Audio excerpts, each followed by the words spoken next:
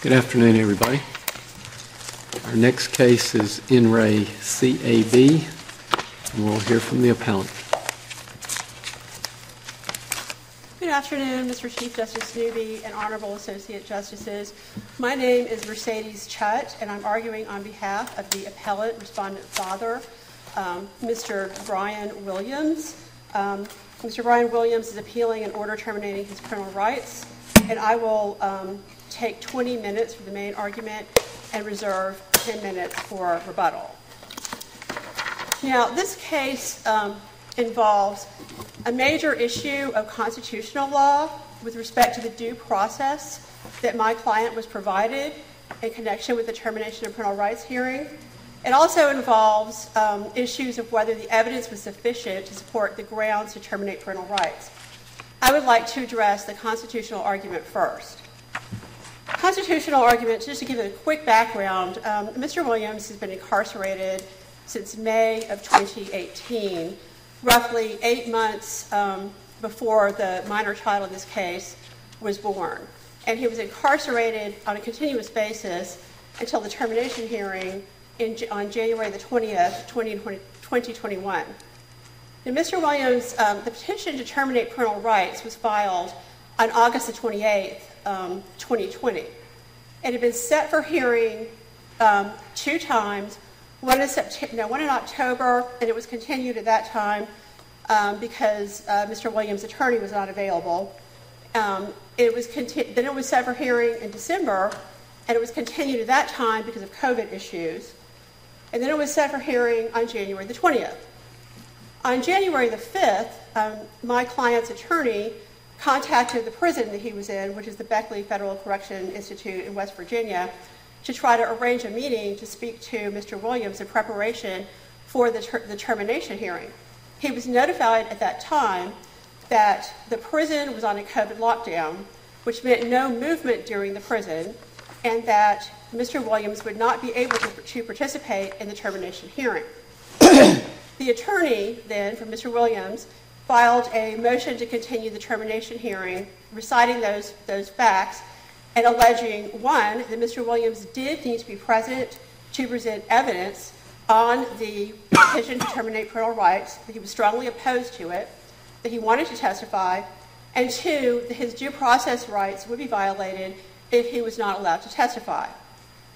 Now, when the termination hearing came on for hearing on January the 20th in Alamance County, Mr. Williams' attorney did renew his motion, and he stated that at that time that Mr. Williams vociferously opposed the petition to terminate parental rights, and again needed to testify to preserve his constitutional rights. Now, at that time, the court denied the motion to continue with the finding that Mr. Williams had provided exhibits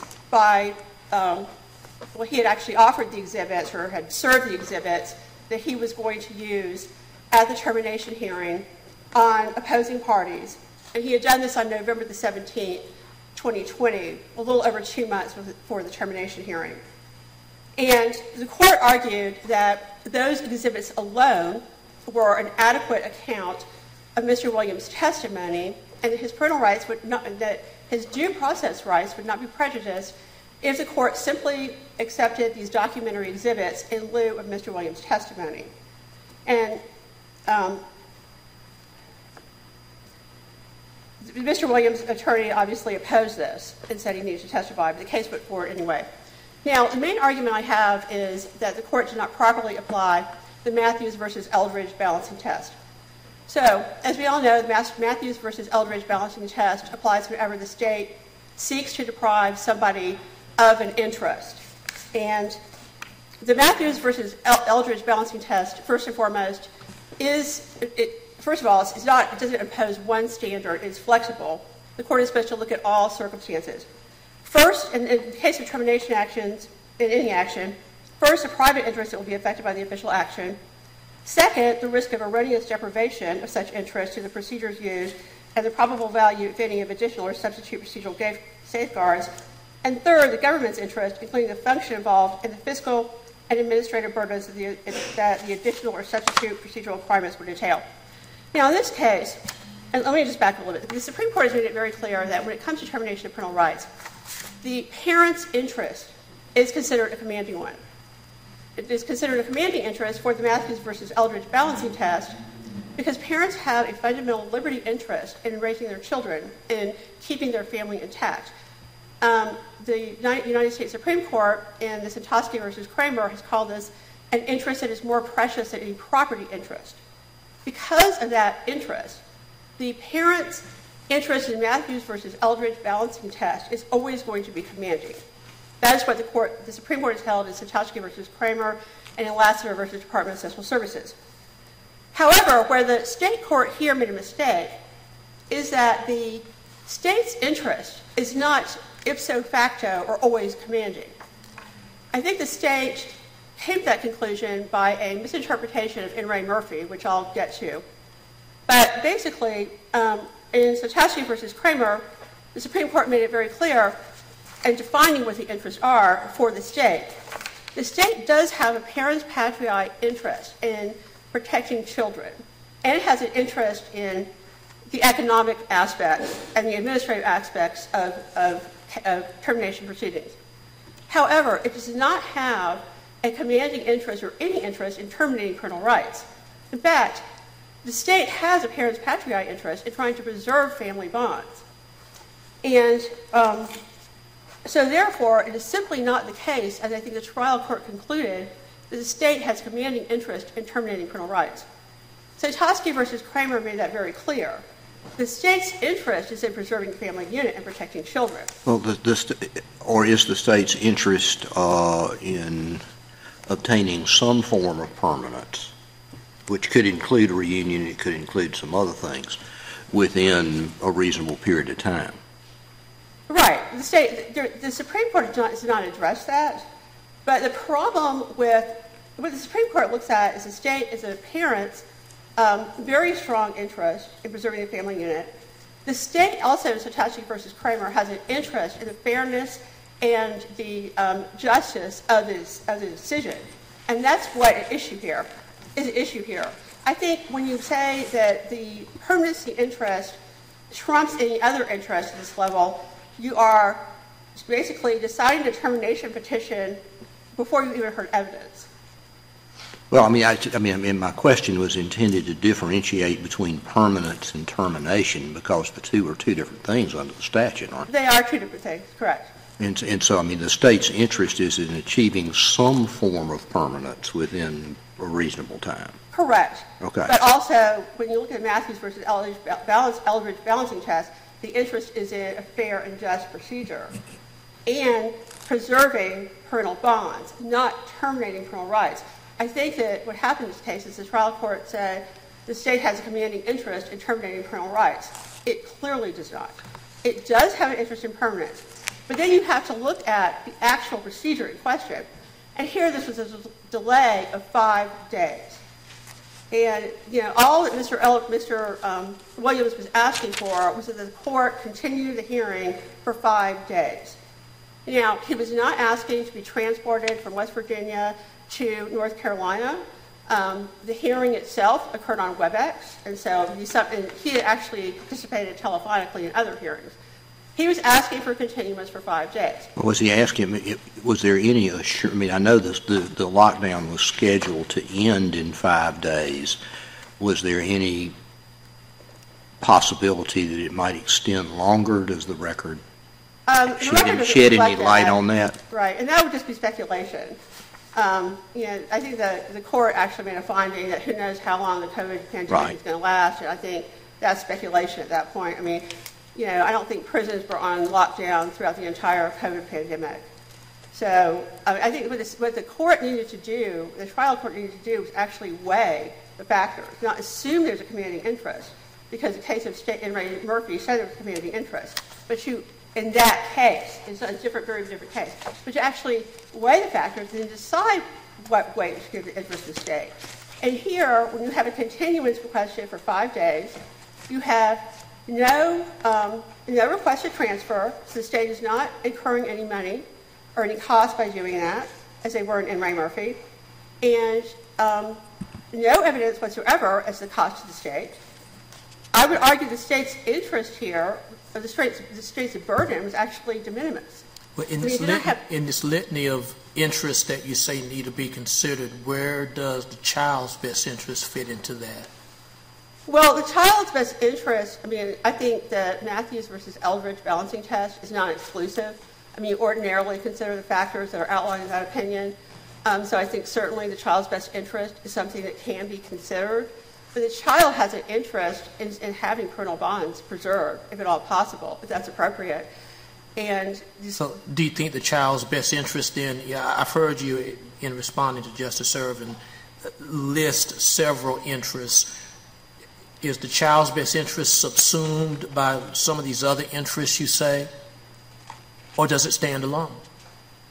There's really not a good answer to that question based on case law that I've seen. I think the Supreme Court of the United States has answered that in determination action, and I don't think this court has answered that either.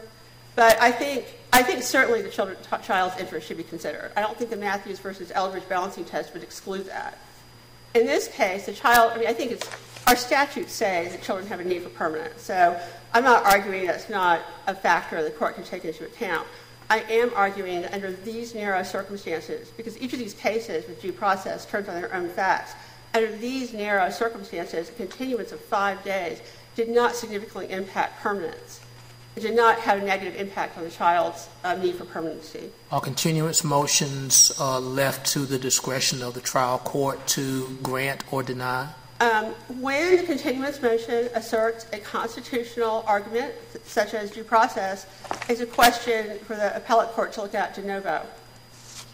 When you make an ordinary continuance motion, something like my client's not available, my client's sick, whatever, and don't allege don't allege a constitutional argument, such as my client's due process rights, will be affected if he can't participate, as here, then the standards of abuse of discretion. But I think it's pretty clear. I mean, there was a written motion here alleging a constitutional reason. Where in the written motion is there a reference to a constitutional? If I could find that.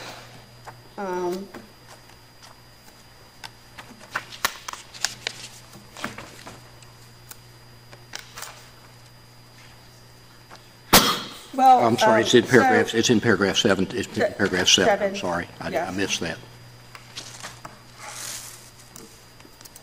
So then moving on. So my argument is that what the state court seemed to do was, the trial court seemed to do, was just simply assume that there's a commanding interest without weighing the factors and determining their interest. There is clearly not, under Sintaski versus Kramer, a commanding interest to terminate parental rights. I mean, I guess we can think of the type of society we would have if the state's policy was to terminate parental rights as opposed to reunite families. And the problem with this case, if it's upheld, is it could stand for that proposition, a commanding interest in terminating parental rights. And the U.S. Supreme Court has said that's not a proper function for states. Well, your colleagues have argued, among other things, that that trial counsel failed to make what amounts to an offer of proof as to what he could have testified to in addition to the information that was contained in the report. I understand the argument that live testimony is better than a piece of paper, but to the extent that your motion relies on the fact that the father wasn't permitted to testify live and therefore offer evidence in addition to that was contained in the report, what effect does the fact that no offer of proof was made here apparently have on our analysis? Well, that's why in the memorandum of additional authorities, I included the case In Re KDL. So in In Re KDL, the respondent father, his offer of proof was very similar to what my client's attorney made, which is he strongly opposes the petition. I think in Re KDL, the attorney said something to the effect of, he's going to refute every allegation of the petition.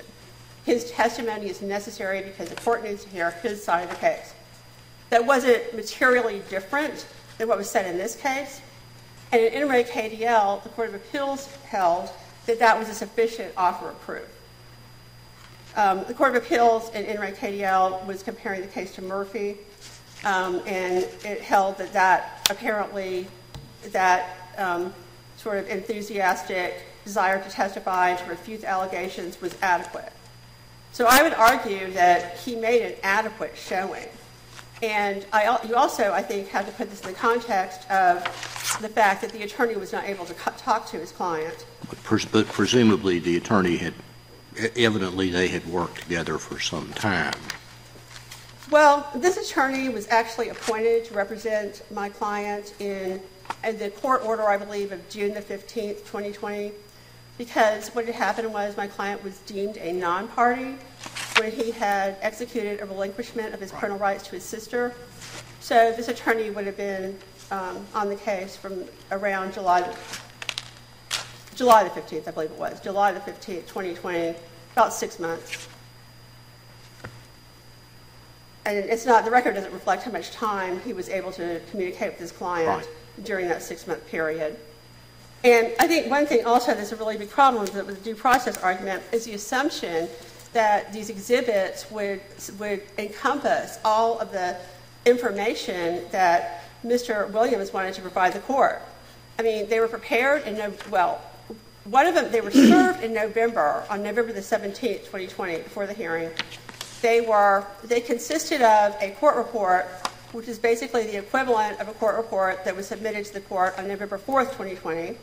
And then the other exhibits were a prison case plan and a prisoner status report, which are computer printouts. The latter two were just computer printouts. They were prepared, one of them was prepared on August the 5th, 2020. One of them was prepared on August the 4th, 2020. So now you're getting like 5 months before the termination hearing. And they're not self-authenticating documents. They're computer printouts. There's nothing in the record that reflects how they were going to be used by the respondent. And they are not, I mean, they're ambiguous. I mean, you can look at them, interpret them one way, and I think the GAL brief interprets it one way that I disagree with. You can look at it and interpret it another way. And my argument there would be that's not sufficient for proof for clear, cogent, convincing evidence. While we're still talking about the due process balancing test, does the strength of whatever evidence the department was able to produce at the hearing have any bearing on the continuance issue? Well, the department is presenting its version of things. Sure. I think everybody does that. That's not surprising. And in this case, I think that there was compared to typical termination cases, where often the file is this thick, voluminous court reports, a social worker's been working for parents for years. In this case, no one had worked with Mr. Williams from the time that he relinquished his parental rights to his sister, which is in May of 2019, until he was reinstated as a party in July of 2020. So, there really wasn't, in my opinion, compared to other cases I've seen, there was not much of a record developed with respect to Mr. Williams. But for whatever record there was, is that relevant to the continuance issue? In terms of the evidence? In terms of anything. I mean, one of the factors is the effect of the lack of continuance on the reliability of the decision or something like that. Well, I think that the social worker who presented testimony had not had the case until the sister who was going to adopt the child's paternal aunt had relinquished, and the social worker had only had one phone conversation with my client. The rest of it was an email. And I just simply think that they did not have very much information about what my client was doing in prison, what my client could have done. I mean, one thing that did not make it in my brief, but when I noticed in preparing for this, the social worker had actually testified when she was asked, did Mr. Williams communicate with his, did he send cards or try to communicate with the child when the child was in the care of his sister? And she answered, not to my knowledge. And then she then said that the sister had told her that the sister had blocked the prison number. So that would indicate that Mr. Williams didn't have a way to communicate. And the social worker also said, now I can find where that, I think this is, the social worker also said that Mr. Williams, when Mr. Williams was in, Mr. Williams apparently was in the Alamance County Jail, or at least a county jail, until December of 2019. This also did not make it to my brief. And so the social worker, I think it's page 47 of the transcript, said that he had not had an opportunity to participate in his case plan until he was moved to the federal prison. So like for the whole year of the case, roughly, he wouldn't have any opportunity to participate. So I think there was just scant evidence about Mr. Williams. And I think that, one thing again, I don't know if this is answering your question, but to go back to Sontaczki versus Kramer, in termination cases, the Supreme Court has recognized that parents actually have a heightened due process need. And that is because, one, vis-a-vis the state, and the parents in these termination cases generally have much fewer resources than the state.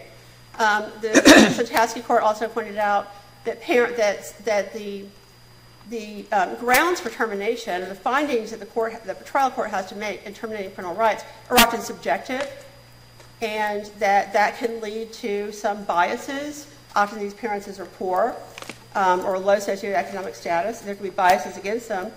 And for those reasons, there is actually a heightened due process interest. And I would argue that simply having the social worker testify is not adequate when you don't have complete information about the parent. In this case, the information you have the case plan stops in August of 2020, and the court report stops in, I'm going to use my rebuttal time too, the court report stops in, was based on information that was handed up in November, and there was just simply nothing to support the assumption that this evidence just, fully encapsulated all the pertinent evidence that Mr. Williams was going to give. It's just an assumption. Should we consider anything concerning the Court of Appeals case of N. Ray Murphy? Well, yes, because N. Ray Murphy, the Court of Appeals did do the balancing test. And what the Court of Appeals was looking at in N. Ray Murphy was a respondent father who was serving 2 life sentences for sexual abuse of his children that were subject to the termination proceeding. And that father wanted to be brought in, transported from his prison to the courthouse for the termination hearing. And the court in N. Ray Murphy noted that, one, it said that it was more than a de minimis cost to transport him. There was actually an economic cost to the state in doing that. 2, there was a risk of the father fleeing during the transport. If he fled, there was a risk to the public, there was a risk to the people who were transporting him. And also, and I think importantly, the father in that case, there was a risk that he was going to intimidate the children witnesses because they were witnesses that the criminal court had found he sexually abused. And so given all those factors, the court in Murphy said, or decided that the state's interest in not complying with that procedure was paramount. But it's not paramount in every case. And Murphy actually weighed the interest, which is what you're supposed to do under Matthews versus Eldridge. Not simply say it's always a command, the word's commanding, not paramount, commanding interest, but to weigh different factors, such as in the Murphy case, the parent who was serving 2 life sentences that had to be transported a long distance that could intimidate witnesses. In this case, there was no weighing. But one aspect about weighing factors is, of course, those kinds of cases typically are fact-intensive because of the fact that every case is different. Is that case meaningfully distinguishable from the present case, or would you have us to apply it in some other way? Well, I think it would be applied to the extent that it does show the court performing a balancing test. It does show the court properly applying the Matthews versus Eldridge test and weighing different factors. This is what the court did not do here. But in terms of the facts, no, they're completely different. Mr. Williams did not ask to be transported from his federal prison. The idea was, I suppose, that he was going to participate by WebEx, and there's no question of him intimidating any witnesses. It's a very different situation. So you would encourage us to apply it, but just see it as being distinguishable, or look at it in some other way? Well, I think that it can be applied for the procedure. That in that case, the appellate court de novo looked at the factors, and it is a de novo review with constitutional issues, and simply weighed them. And I think that is what this court, I would just respectfully submit, needs to do, which is simply to weigh the factors in the record to determine if they support the decision the trial court made, and support the findings that excluding Mr. Williams from testifying and relying on these court reports satisfied due process. Would you have us to remand it for that purpose? I don't think that's necessary, because I think that this court is able to decide those issues de novo. I think it's very clear it's de novo review. So I only have 4 minutes and 20 seconds left, so I think that I will reserve the rest for rebuttal, if it pleases the court. Thank you, counsel. We'll hear from the appellee.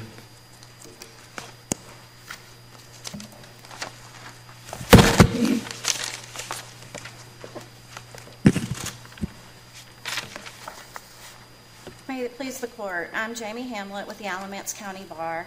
I'm here today with my esteemed colleague, Christina Pearsall of the Guilford County Bar. It is undisputed that parents have a fundamental right to the upbringing and decision-making in regards to their children. But it is also undisputed that the government has a compelling governmental interest in the protection of children and in seeking permanency. Both federal and state law outline that children also have commanding interest and due process rights. They have a right to protection and safety, but they also have the right to safe permanent homes within a reasonable period of time.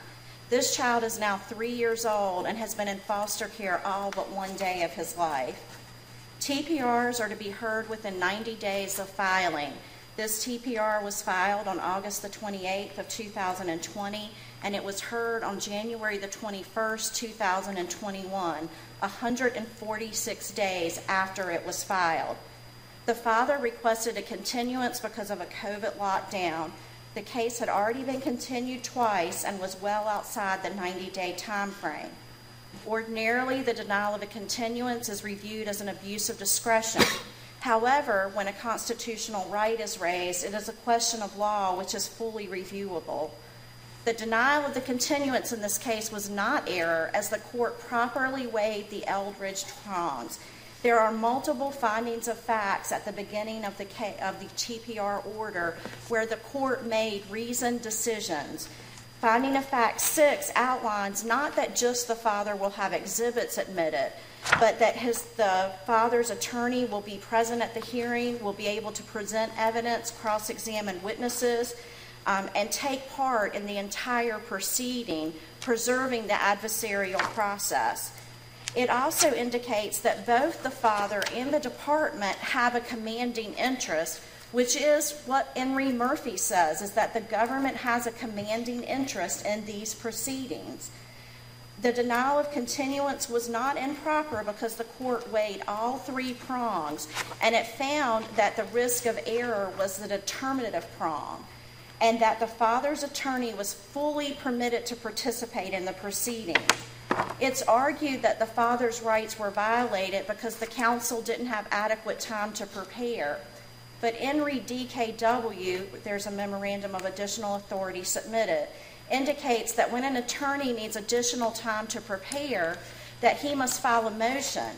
He must outline that material evidence will come to light if the motion is granted, and that belief is reasonably grounded in fact. That was not done in this case. There is no indication of what evidence would be presented if a continuance was granted. The father's attorney had in fact worked with his client because he provided discovery, including exhibits and a witness list, prior to the December 16th scheduled TPR hearing. The father wants you to believe that his attendance was necessary to prove that he had made efforts and things had happened between the December 16th hearing and the January 21st hearing, but he also wants you to believe that he couldn't do anything, including communicate with his attorney. You can't have it both ways. He did communicate with his father. On the morning of the hearing, he called his father, not his attorney, and they talked for 30 minutes. He had access to writing letters, to emails. When the social worker began working with the father after he revoked his relinquishment, he sent something like 6 to 9 emails to the social worker and then discontinued communication with the social worker, then sent an email on November the 9th, 2020, which was basically a veiled threat.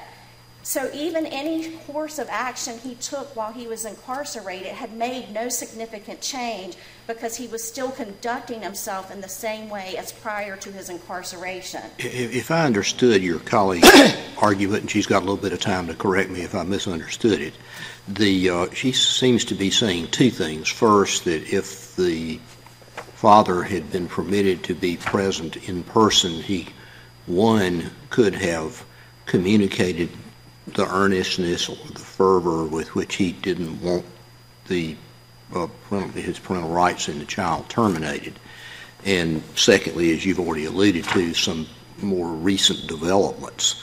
I think I understand your argument with respect to recent developments. What's your response to Ms. Chutt's discussion of the, for lack of a better word, the fervor argument?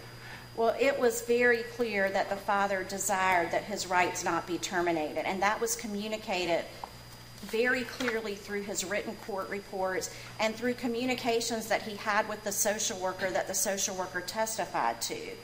Plus, we have all the prior orders in the underlying matter that were presented into evidence. And in those orders, the father's position was made clear. It was clear to the court that the father did not want his rights to be terminated. He had the obligation to present evidence. One of his arguments was, if I had been present, I could have talked about alternative plans of care. That argument was made in Henry Murphy. The father in Henry Murphy said, I want to be present to tell you that my grandmother can take placement. And the court said, your attorney can adequately present that. And that is completely analogous to this case, because not only were the father's written exhibits put into evidence, but his proposed placement provider, the paternal grandfather, was called by the father's attorney to testify, which is therefore oral evidence. Henry A.M. discusses the fact that the court should not make decisions on written reports alone, but it also states that extensive oral evidence is not required. But the father had the best of both worlds. His written reports, his ledger of what he had done in prison, and his father testified, and his father was his proposed alternative plan of care. So his due process rights and fundamental fairness were offered, both substantive due process rights and procedural due process rights. But isn't there something missing in terms of what is intrinsically available to one who is present at the time, which is to have the respondent father to be able to, in real time, talk with his attorney on the scene concerning matters of cross-examination and strategy, which cannot be readily anticipated just based upon the availability of paperwork by way of affidavits and other documentary evidence? Certainly it is better, but what the court has found, and Henry Murphy is just one example, is that no parent has an absolute and unfettered right to be present. And you can be heard in multiple different fashions. There are many cases where defendants aren't present, but they are heard through their witnesses or through their defense counsel. And this case is clearly analogous to Henry KDL, which was provided in the appellant's memorandum of additional authority. In that case, the court said, yes, there wouldn't have really been a big deal to have continued it a little bit longer, but there is no evidence of what the father's oral testimony or physical presence would have offered to this proceeding that wasn't offered through his attorney. And because there was no offer of proof, because there was no outline, and what the court says is Henry Murphy is so before you move on to Henry Murphy, you mentioned something I was going to ask you about anyway. Does the length of time for which a continuance was sought have any relevance to what we are asked to decide today? If so, what is it and how should we consider? It is a relatively short period of time. It's not like 6 months or something like that. So I think when you look at logistics, saying that it was a 5-day continuance is not realistic, because you're not only saying, oh, the dad may be available January the 25th or afterwards, but you have to schedule the matter for court. There has to be an available court date. In Alamance County, the assigned judge to the case, so the judge who has heard the underlying case, cannot hear the TPR. So you have to make sure that at the next available court date it's the correct judge. You have to make sure that witnesses are available. And as the judge found at the trial court level, we don't know when his prison was going to come off lockdown. That was just an assumption. And so it would not have been a 5-day Well, it was more than an assumption, wasn't it? I mean, that was what was represented, I gather, by the institution to the trial counsel. You're correct. Okay. The case manager at the prison stated that the federal prison was scheduled to come off lockdown. I mean, admittedly, I don't think there's any dispute that there's, of course, there are very few guarantees in life, and I don't think anybody offered a guarantee of the 5 days either. But I mean, it was more than just the number pulled out of the air. Justice, I do think it absolutely is relevant, the period of time, but I also think you have to look at the period of time beforehand. And this child had been in custody for his entire life. At that point, he was 2 years old. And we have to look at time not only from the parent's perspective, but also the child's perspective. And it's not just a mere blink of an eye for a child when you continue something for what more likely would be a month, 2 months, or maybe longer. Because the fact we just wouldn't be able to put it back on in 5 days. So that has to be considered as well. But I do think it is a relevant consideration. I do think that the court provided fundamental fairness for the father, and his due process rights were protected. There's a great deal of argument about the grounds, and I think there is a lot of evidence in the underlying record about the father. There is some contention made that there's no evidence that he was earning money while he's incarcerated, but there are multiple places throughout the record where it indicates that he was working while he was incarcerated. He had jobs as the kitchen worker. He had a general maintenance job. He also told the social worker directly when she spoke with him that he received a monthly allowance from his mother or other family members so that he had access to money. So he had the ability to pay more than zero. And that, therefore, the child support ground is found. The findings of facts are very specific in the TPR order. And in re-TDP, the court has upheld that if a parent is making 40 cents to $1 a day in the prison, they have ability to pay more than zero. And so there are very specific findings that are supported by the record that this father had the ability to pay some child support. It's also important to remember that when a parent signs a relinquishment in North Carolina, that it does not completely sever the parent-child relationship, especially if it's a specific relinquishment. When a parent signs a specific relinquishment in North Carolina, they are informed that if the adoption is not completed, that they will be notified and have the ability to revoke the relinquishment. Therefore, a parent is on notice that they continue to have responsibilities and an active duty as to this child. The appellant wants to argue that the court had no jurisdiction during the period of time after his relinquishment and before he was added as a party. And some of the cases cited are about jurisdictional issues, but they're subject matter jurisdiction. This court, the trial court, clearly had subject matter and personal jurisdiction over the father, the mother, and the child, and exercised that, and the father voluntarily removed himself from the case. By allowing the father's argument to go forward, you would be allowing parents to stop and start the time clock, which would clearly negate the purpose of Chapter 7B to give children safe, permanent homes within a reasonable period of time. In regards to the dependency ground, I think that that's an extremely strong ground in this case. There are multiple prior orders where the father's proposed plans were vetted by the court and found to be inappropriate. In re-KDL, the issue of collateral estoppel was addressed, and it found that many of those issues had been addressed in other orders. Now, the issue of collateral estoppel can go, there's different cases, but they're about whether or not orders at a lower standard can be considered. But these issues were vetted, and the court found that the relatives were not appropriate.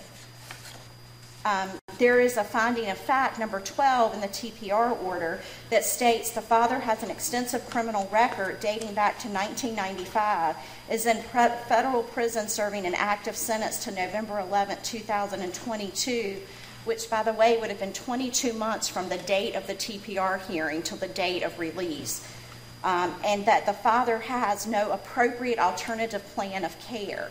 There's also a stipulation where the father agrees that on November the 20th of 2020, the court vetted the paternal grandfather and found that there were no appropriate and willing relatives, and it was not in the child's best interest to reside with the grandfather.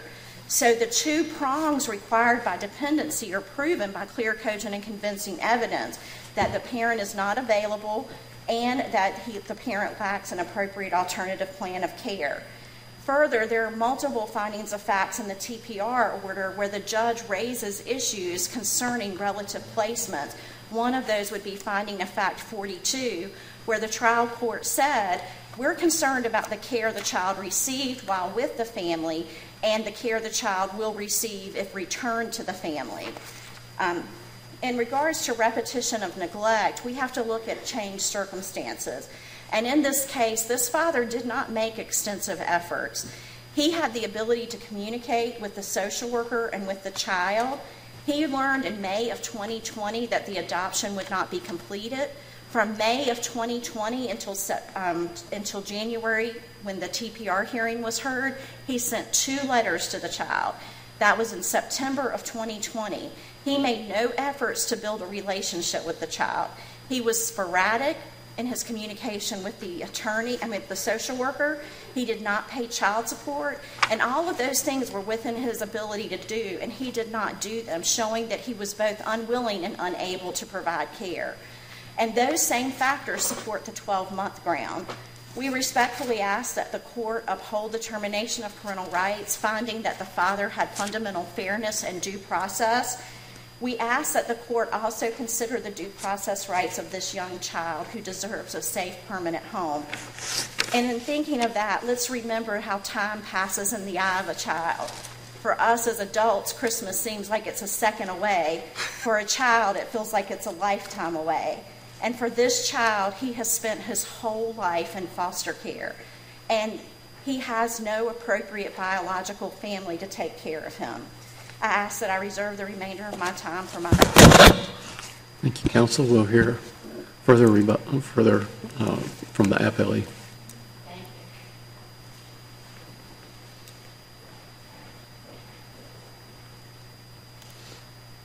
you. May it please the court, Chief Justice and Associate Justices, my name is Christina Freeman Pearsall, and I represent the guardian ad litem for the child, Caleb. There's been some really good discussion so far today, and I wanted to pick up on some of those issues and address the court. With regard to the motion to continue, I feel like there are a couple of points I would like to stress here. First of all, State v. Roper was cited as saying of particular importance are the reasons for the requested continuance presented to the trial court at the time of the request. At that time, there was no rule offer or proof. It was requested. The continuance was requested, and said, "My client wants to participate," and that, according to the transcript, is essentially all that was provided. And so, if that is of particular importance, I think we need to keep that in mind in this analysis. Then, with regards to the 3 factors in Matthews versus Eldridge, I think Ms. Hamlet did a really great job of stressing the interests of the child here. That it's not just the private interest of the parent, it's also the private interest of the child. And my own personal feelings are that maybe, given that, I'm not sure 1 and 3, like in Murphy, would cancel each other out. That the parent's interest in parenting the child and the government's interest in getting this right and establishing permanence for the child, maybe they really don't outweigh, because we've not really included the child in that equation. And I would urge the court to consider the child's best interest and their interest in a safe and permanent home going forward. Can I just ask you about the father's motion to continue? He also says that the global COVID-19 pandemic is an extraordinary circumstance. Is there any weight that we should give to the fact that this is an unusual situation due to the pandemic? And I believe that the hearing had been continued once before because of COVID-related concerns. And so why is that not a factor that we should also take into account when determining whether the due process rights were guaranteed here? I think that it is a factor that would be considered, should be considered, and I think that certainly COVID could be described as extraordinary circumstances. But the rest of the statute that refers to extraordinary circumstances also says when necessary for the proper administration of justice. And so in this case, I think that's what takes us to the Matthews v. Eldridge test, and so that we weigh those three factors. Right, but in weighing whether or not it was a guarantee of due process, it sounds like you're suggesting we should put no weight on the ability or the importance of a client to be able to instruct their attorney during the hearing about issues that might come up, testimony that might be given that the father has information about that should be elicited on cross-examination, or that he could contest and respond to, matters that he doesn't have an ability to know necessarily beforehand are going to be the subject of testimony. Do we not give that some weight in evaluating? I believe, yes, I do believe that we should give that weight. But I also do believe that we need to give weight to other things. And one thing that has not really been discussed today is the second factor, and that's the risk of error. And the court, the trial court, found that the risk of error was low in this case because the respondent father had representation. He had an attorney who was there, who was offering evidence, and who was cross-examining witnesses. And also, the father was able to submit a court report that was dated just a week before the termination hearing. And therefore, it was an opportunity to address the court where the other parties had no opportunity to cross-examine. So I think, again, all of these factors are rolled into one, and I urge the court to find that there was a very low risk of error and actually no error in this court's finding and in their refusal to allow the continuance motion. I'd like to move on. I wanted to address the 5 days as well. I think we all have experienced this with COVID, that 5 days, 2 weeks extended for many months, and 5 days is very uncertain. And with the father being in federal prison, I think that there was even a likelihood that regardless of the lockdown, the prison may not have cooperated and allowed him to participate at some point. And as has been correctly pointed out, the extensions of time permitted and contemplated in the statute have already run. And so at this point, we're on the clock. We're on the clock from the day Caleb entered foster care. And we've been 2 years as of the date of the TPR.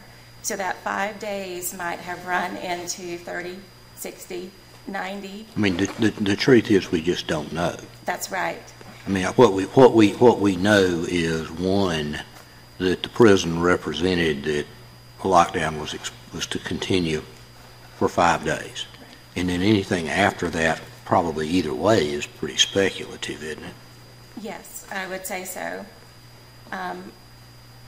Does the trial court have any obligation to try to make further determinations as to what's the expectation of the prison, what facilities are available? Apparently this father had participated in some other hearings, and so at least it was theoretically conceivable for him to participate Right. in the virtual way that we all got used to in 2020 and 2021.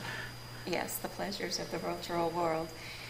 What I would suggest to this court is that allowing this continuance on the basis that this respondent father could not attend on this day creates a precedent for then going forward.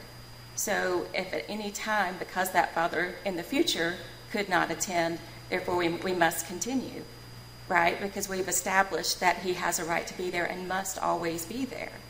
So I would be concerned that... Why do you say that, Ms. Pearsall? What we've got here, I mean, I don't think there's any dispute that the father was unable to participate for reasons that could not be attributed to the father once he entered the prison system. Admittedly, you could argue that if he had not engaged in conduct and allowed him to be incarcerated, it'd be a different story. But once he's there, he's really at the mercy of the prison officials. Yes, and that goes further to my point that there was no guarantee he would be able to participate in the future at all, hopefully based on past practice that he would have. But if at any point the court decided, well, it's not fair to the father, he's a necessary witness or a necessary participant, and we cannot go forward without him, that now I think it would be very difficult to go back on that. I think it would be very difficult to say, well, now that 90 days have run and we still can't get his participation, what do we do?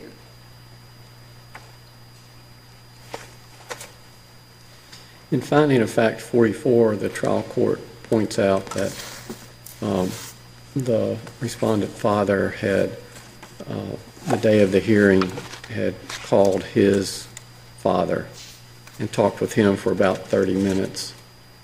And the trial court noted that the father did not call his attorney during that time.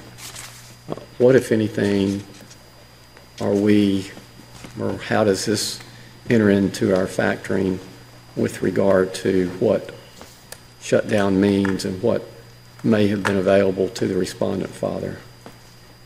I think that's a valid point, and I think it raises a question of how dedicated possibly the respondent father was to these proceedings and being available, that he was able to make a phone call on that very day, but chose to call his father as opposed to his attorney, knowing that the hearing was scheduled, and showing that he did have some ability to reach out beyond the prison walls, that he was able to have communications.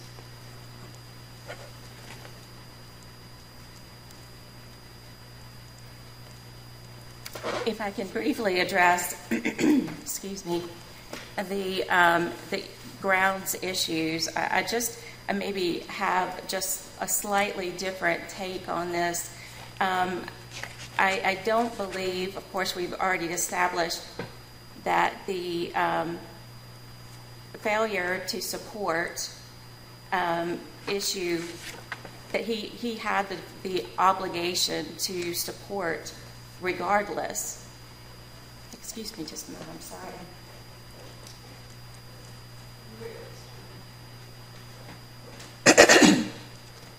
Thank you. But also that, the respondent father is saying, look, you can't hold this 14 months where I had relinquished my rights. You can't hold that against me because I wasn't a party and you have no jurisdiction. And I just wanted to make the point that this father was still the parent. He had entered into a specific relinquishment that could have been revoked at any time. And so in 2019, pre-COVID, when he was able to take a parenting class, able to do the substance abuse assessment, two things that appear to be available based on his individualized needs plan, that he could have done those things. But because he removed himself from the proceedings, that he removed himself from jurisdiction of the court, that he should not be held responsible for that. But I think most of us would think that any parent would move heaven and earth would be thinking of ways, would be taking action, because there was that possibility that he was aware, having signed a specific relinquishment, that it could have been revoked at some point, and in fact was revoked. And that goes to the obligation of paying support, but it also goes to the issue of exercising what efforts he could towards the first case plan. The first case plan, yes, seemed to anticipate that he would be getting out of jail and then showing his fitness as a parent, and it was never updated until he came back as a party. But however, there were things in his case plan that he could have done, and I would argue should have done, in the possibility that Caleb became available again, that he would revoke the relinquishment, which he ultimately did. So I would ask the court to please uphold the trial court's ruling to apply the Matthews v. Eldridge factors on the court's decision to deny the father's motion to continue, and to uphold the findings of the grounds for termination. And thank you very much. It was an honor to be before you today. Thank you, counsel. Rebuttal. Yes. So since I only have 4 minutes and 13 seconds, I think I'm going to start with Justice Earle's question about, is it COVID a factor? The answer is yes. COVID is absolutely a factor. So if you look at my client's case plan, when he got to the Beckley Correctional Institute, for the first time, he was able to participate in programs that were in his case plan. There's no evidence in the record that my client could have participated in these programs before he got to Beckley. In fact, the social worker said as much. He does not have access to the programs that he needed, such as parenting program, substance abuse program, until he got to Beckley, which was in December of 2019. Now, those programs were interrupted because of COVID. And under the ground 7B 1111A2, the definition of willfulness is whether the person could have made more of an effort than they did, had the ability to make the effort, but chose not to. There's no evidence he chose not to make the effort. He could not participate in the programs before he got to Beckley, and then COVID shut them down, and that's indisputed. In terms of Justice Earle's comment about, isn't it important, and I don't mean to, hopefully I'm paraphrasing this accurately, but isn't it important for the judge to be able to observe the person when they testify, to get some sort of read on their character? Isn't that, and also isn't it important for the parent to be able to participate in the defense by conferring with the attorney during the termination hearing? That one of the cases that I added in my memo of additional authorities does discuss that in great detail. It's a case that was entered in 2020 by the Supreme Court of Washington, In re MB, and the Supreme Court of Washington does make that point. And the Supreme Court of Washington, actually in that case, looks at other states. So many other states hold the same thing, in essence, that the parent needs to have the idea to participate by hearing the evidence. If you don't hear the evidence, if you're not there, if you can't talk to your attorney, it really takes something away from the process. Now, just going quickly to some of the grounds that were touched upon. One, 1111A3. So one important thing to note that is not in my brief is that or is in my brief but not emphasized in under that section, is that the trial court in the dispositional hearing, the dispositional order, the first one, in March of 2019, said that, or found that, ordered that actually, it's in the decree, that my client did not have the ability to pay child support. And so therefore he was excused from paying child support. That order was in effect, well actually the order was never specifically rescinded. One might argue it was implicitly rescinded when, in the hearing of August 4th, 2020, when the court approved the new case plan. In terms of the jurisdictional argument, I did cite a case where there was not subject matter jurisdiction, and the court said that all these orders that existed in that case are not valid. We can't terminate parental rights based on 12 months. We didn't have a valid order bringing the child into care. I'm not arguing there's no subject matter jurisdiction, but I am pointing out here that when someone is made a party, the court does not have the court cannot order a non-party to do anything. And so the question remains, so what can, for the 12-month ground, that's always measured by what type of progress the parent makes on a case plan. And the first case plan that was entered required him to get housing, to find a job. Obviously, he couldn't do those things. And there's no reason to conclude that that first case plan was in existence after he became a non-party. The trial court made a finding that he was a non-party. Child support, basically, he did what he could. But the new case plan, in order to provide the care for the child, would have started in July of 2020, 6 weeks before the termination hearing. So my time is running out. I do ask that this court reverse on the issue, the due process issue, and also because there is not sufficient evidence to support the grounds. Thank you. Thank you, counsel. Thank you to everyone. Clerk.